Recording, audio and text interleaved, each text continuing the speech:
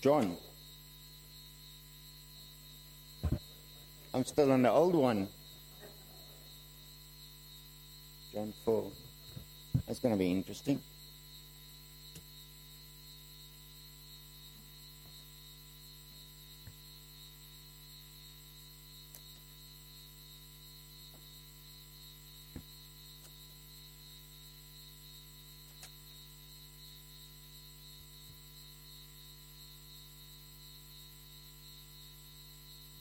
John 4, verse 1 to 4.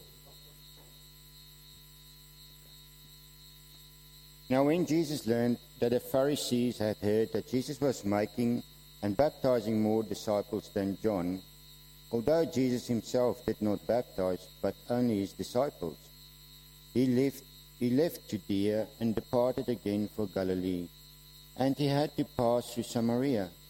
So he came... That's it. 2, 4. And then 5, 7. So he came to a town of Samaria called Sychar, near the field that Jacob had given to his son Joseph.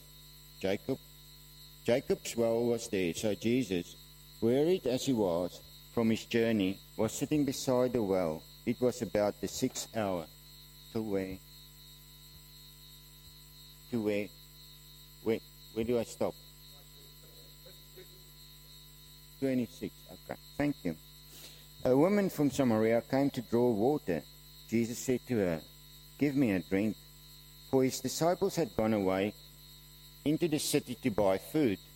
The Samaritan woman said to him, "How is it that you, a Jew, ask for a drink from me, a woman of Samaria?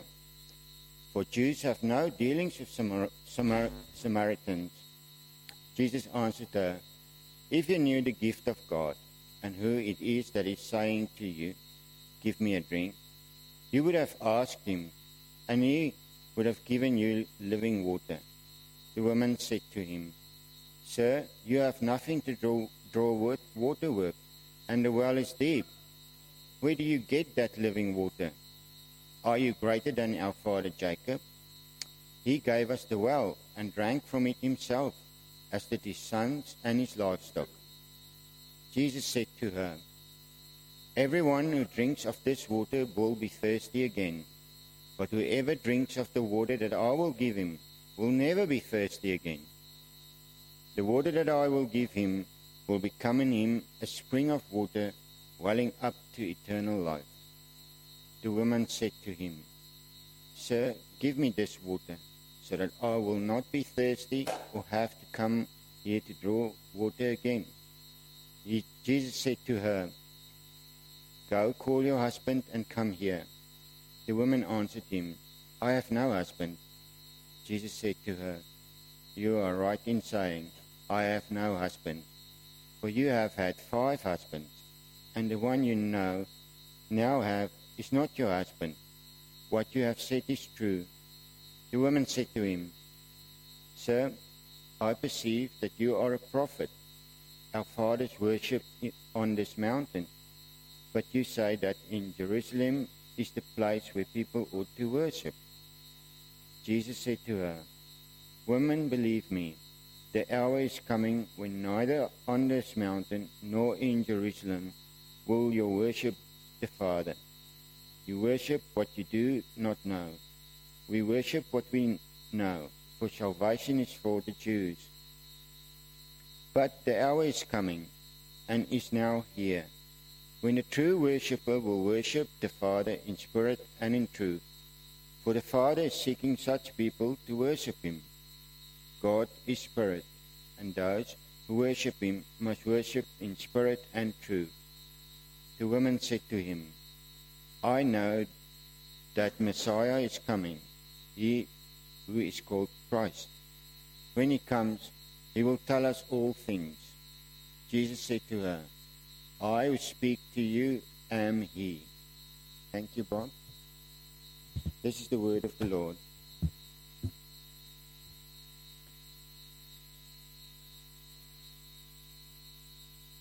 Just a reminder to the home groups that this week we're still study Isaiah 49, 1 to 26, and the sheets are over there by the library. Thank you, Bob.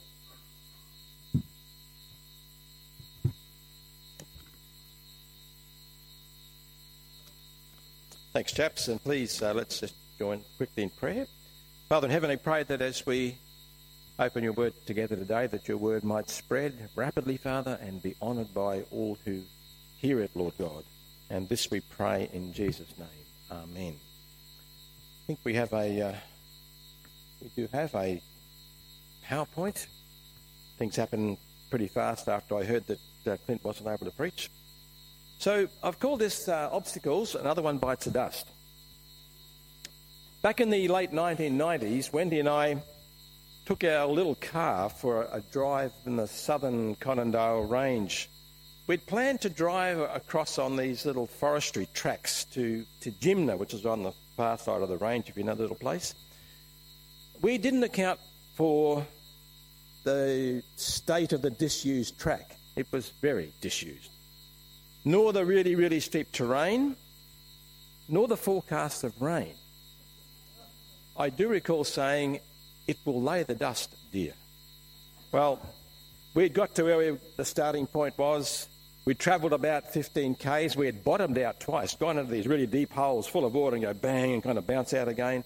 And we were travelling through grey mist and really heavy rain, and we're skidding up and down these long, greasy slopes. And steep cliffs on one side, bottomless ravines over on this side. And about halfway down one of these monstrous hills, I had a light bulb moment. Wendy, we've got to stop and go back. We must go back. We told nobody, not even our kids, where we were going, and there's nobody up there. And so if we break down, if we get bogged, if we go over into a ravine, we'll be there for days and maybe never found. So we had no mobile phone either, so that didn't help. So Wendy got out of the car and stood in the rain to guide me as I did a perfect 14-point turn around and faced my car back up this slimy, greasy slope once again. And Wendy back in the car, we skidded our way up and then down the next slope and up the next slope, skidding and carrying on, gunning the car. And finally we hit this beautiful stretch of sandy road, and we felt we were safe. But we rounded a bend, and in the 10 minutes since we'd driven past there, this huge tree had fallen down right across the road, side to side, no possible way around. We're stuck behind this thing. To the back of us is a deadly, slimy road. To the front there is this great tree preventing our escape. A massive, massive obstacle. We couldn't go forward. It was too dangerous to go back. Now, obviously we made it out, but that's another story. Don't even think about that, please. That's a different story together. That's where it gets really exciting. But I want you to focus on the obstacle that was in front of us, because like that obstacle prevented us getting to safety, are there obstacles in our churches that prevent people or deter people from getting to Christ, which prevent them from hearing the gospel, from getting to the safety of faith in the Lord Jesus?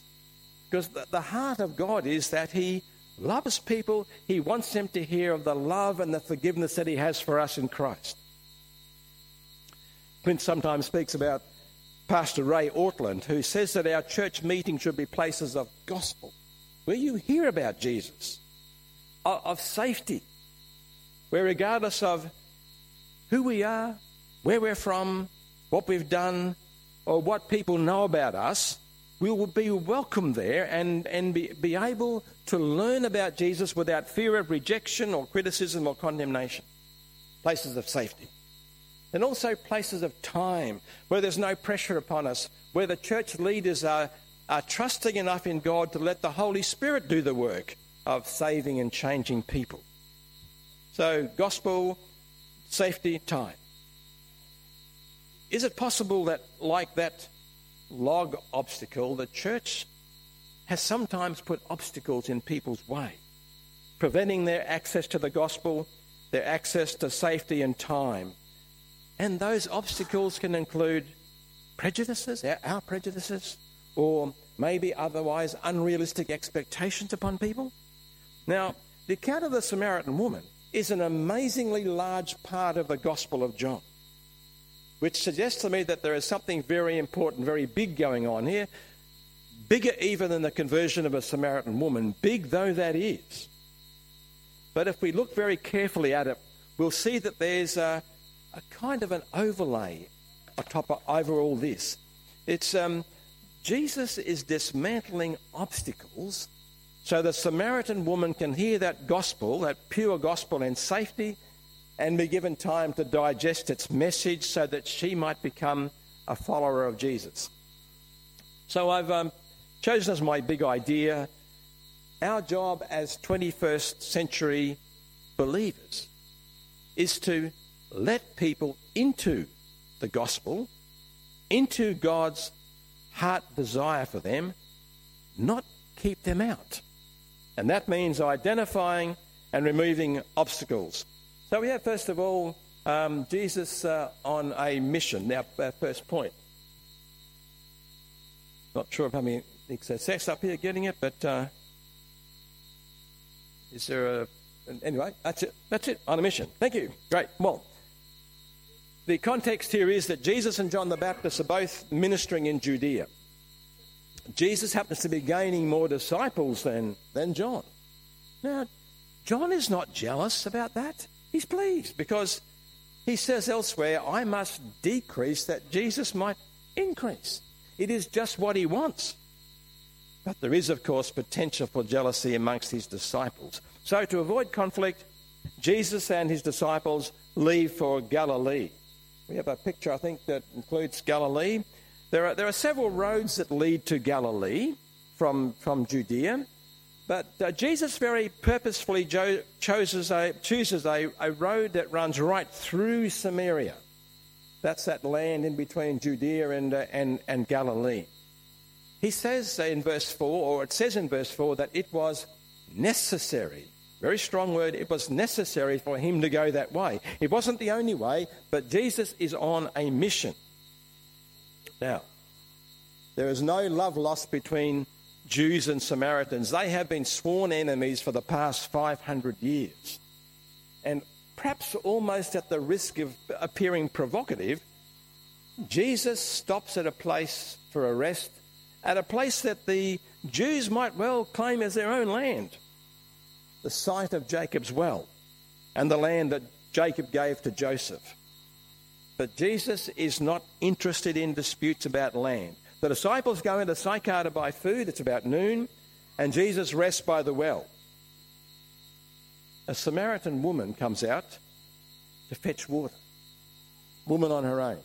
Now, I imagine she'd be very unnerved to see a Jewish man sitting by the well. She'd know he was Jewish by his clothing.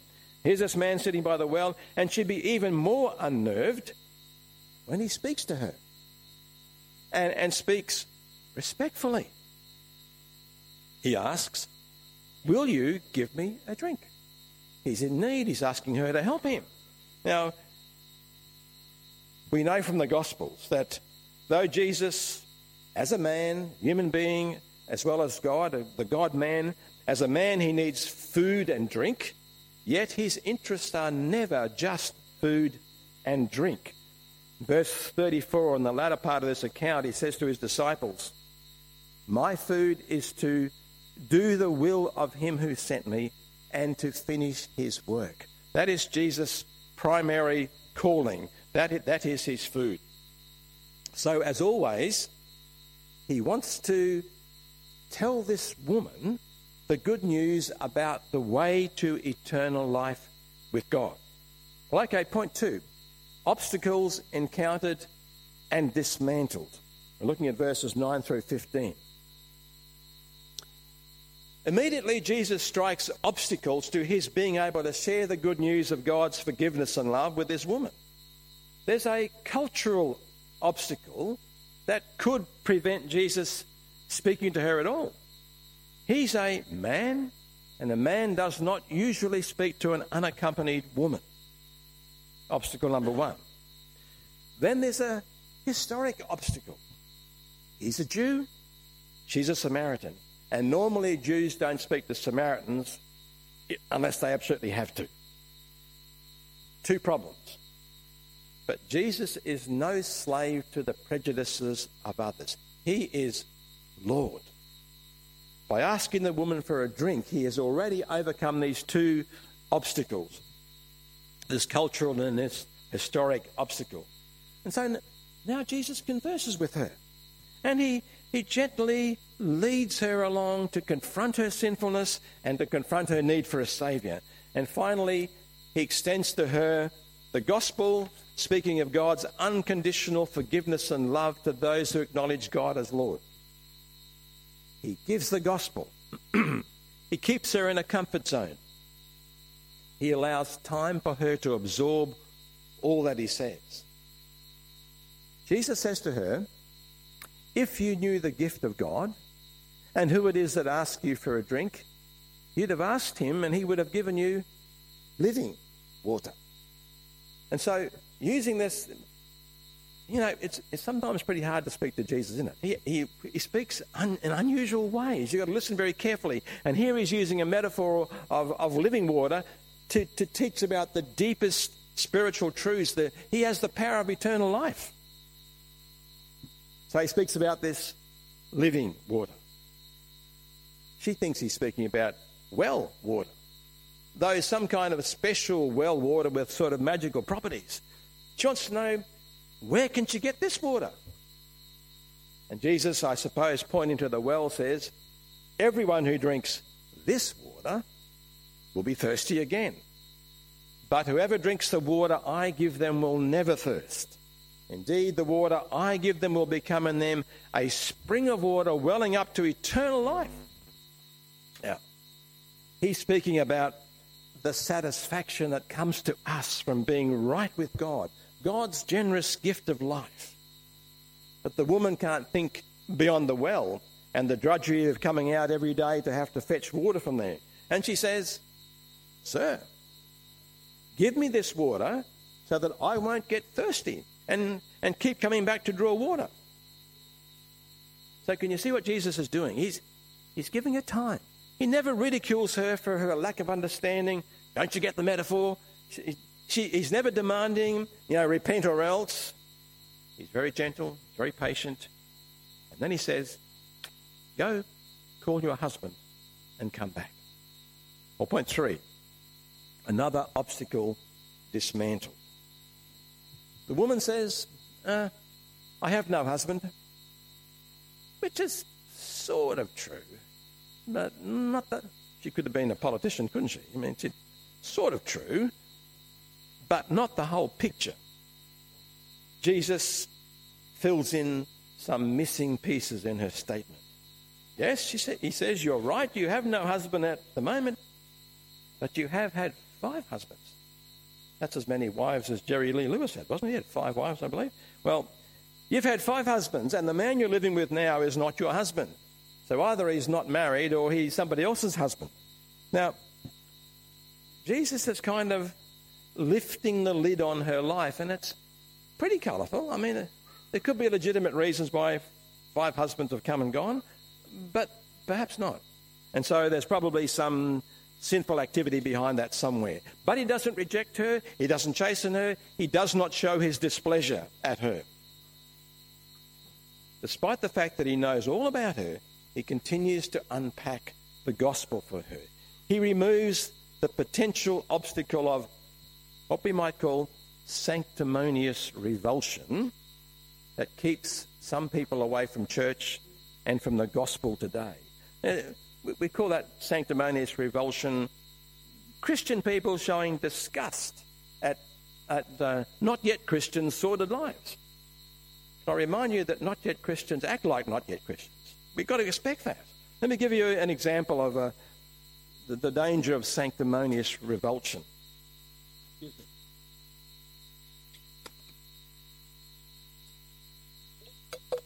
I was in a church, small church, a long way from here, when a man well known to the church people, and the leaders in particular, came in. a first-time visitor. Wonderful. The church needed to grow. One or two people actually welcomed him, but there were others there who could not hide their revulsion at his being there. They literally turned their back on him and walked away. And they later told me he was a bad man. He had bad pictures, they'd heard at least, on the wall of his house. Now, no doubt feeling unwelcome, that man never returned. Oh, surprise, surprise. So compare that reaction to Jesus' reaction to the revelation about the woman's life.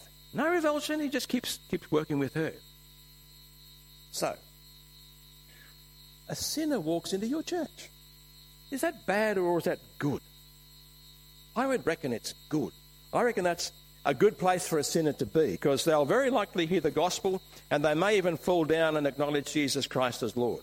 Yeah, I know that the Bible teaches that our church meetings are mainly for the building up and encouraging of Christians, but Paul makes it very clear in 1 Corinthians 14:23 that we are to anticipate, we are to expect not yet believers entering our services.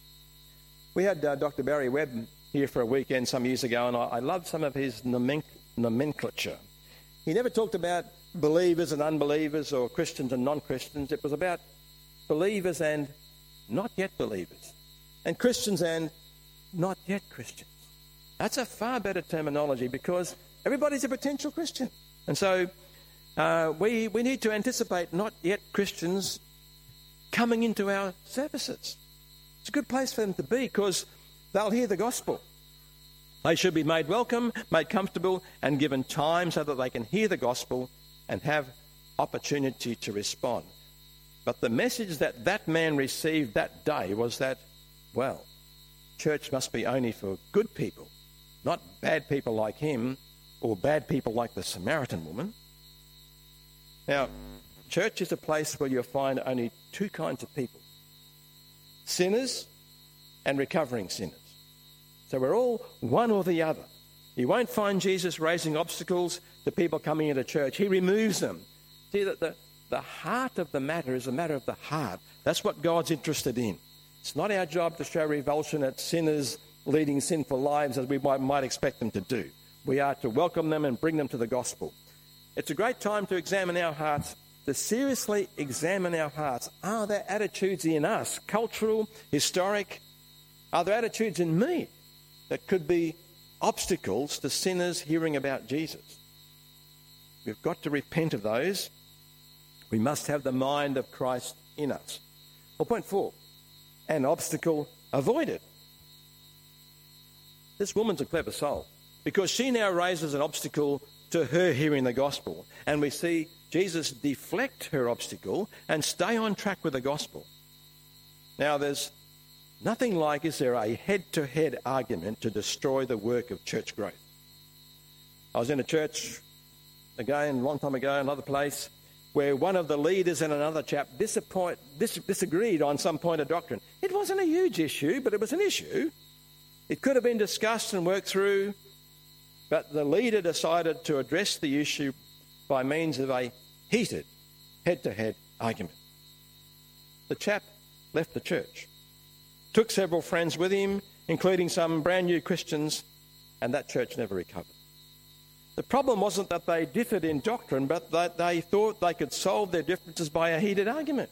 It rarely works. People enter our churches with all kinds of doctrinal convictions.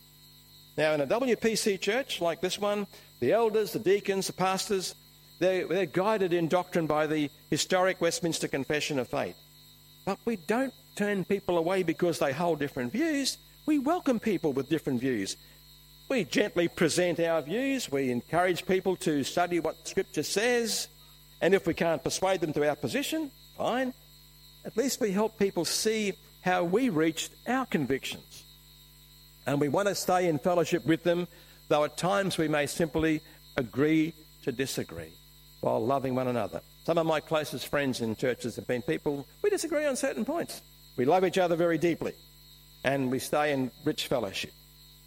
Well, This lady is becoming uneasy that he knows so much about her. When a man, a complete stranger, tells you about how many husbands you've had and knows who you're living with now, there's something going on here. And she's getting a bit disturbed. She wants to get Jesus off her case, and she tries to provoke an argument. Clever girl. Verses 19 and 20. "Sir," she said, "I can see that you're a prophet. Our ancestors worshipped on this mountain."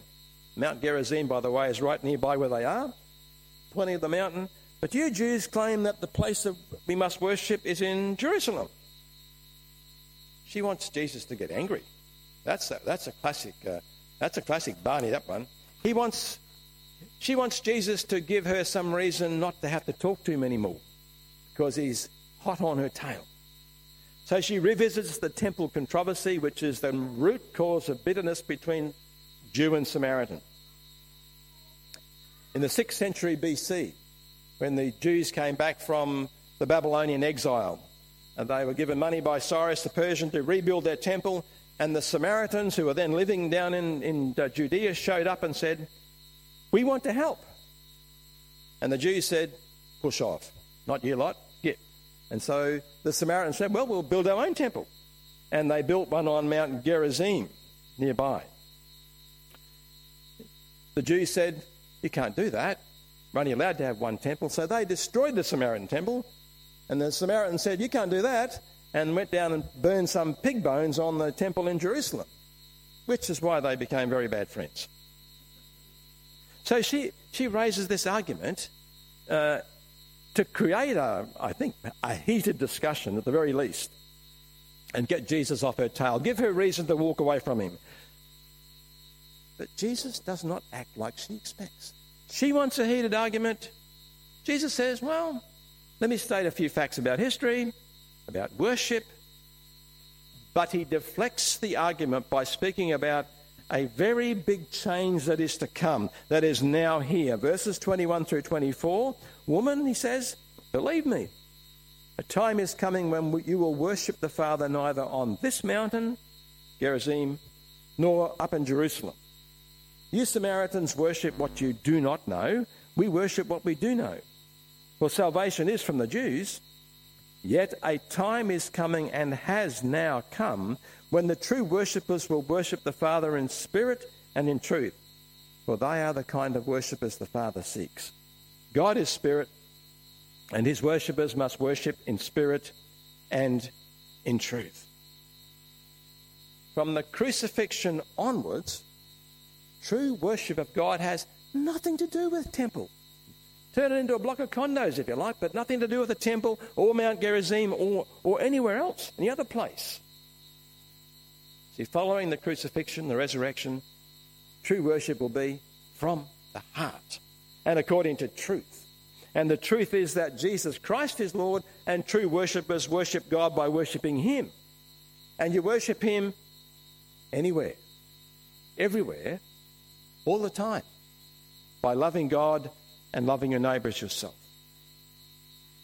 Well, that's all a bit much for the Samaritan woman. She's suffering what we would call information overload. And so she says rather dismissively, "Well, I know that Messiah called Christ is coming. When he comes, he'll explain everything." It's like someone saying to the preacher, "I'll wait till the guest speaker comes. He'll clear things up for me," which is a bit offensive, isn't it, really? But once again, you see, Jesus does not take offence. He's not here to defend his feelings. He's here to preach the truth about God and eternal life, and he's here to die for our sins. Now, let me ask you, if you're a not yet Christian, are you raising obstacles to your willingness to hear Jesus and let him into your heart?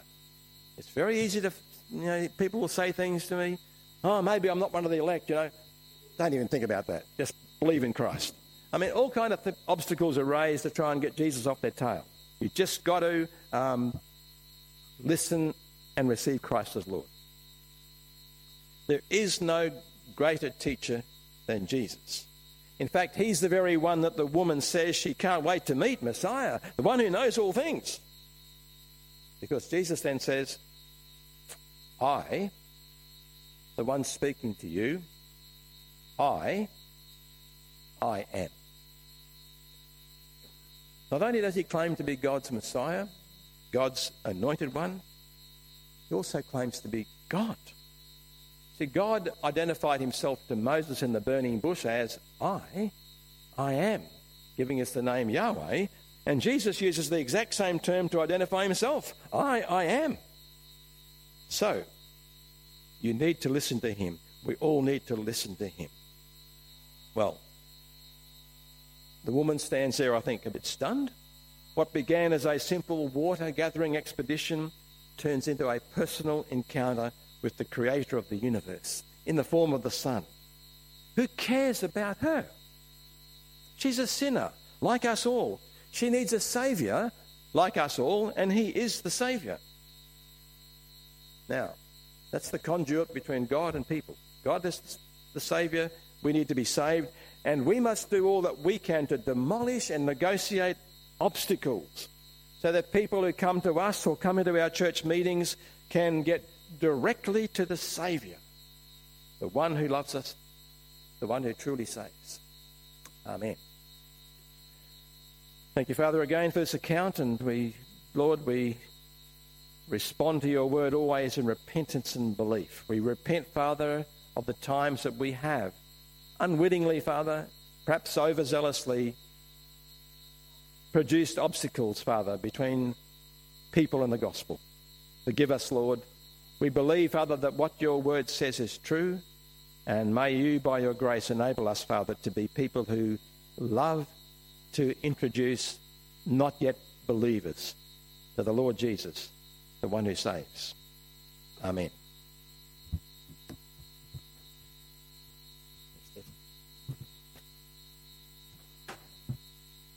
Thank you both for that message. And now we'll give thanks to God, and we'll pray for the needs, our personal needs,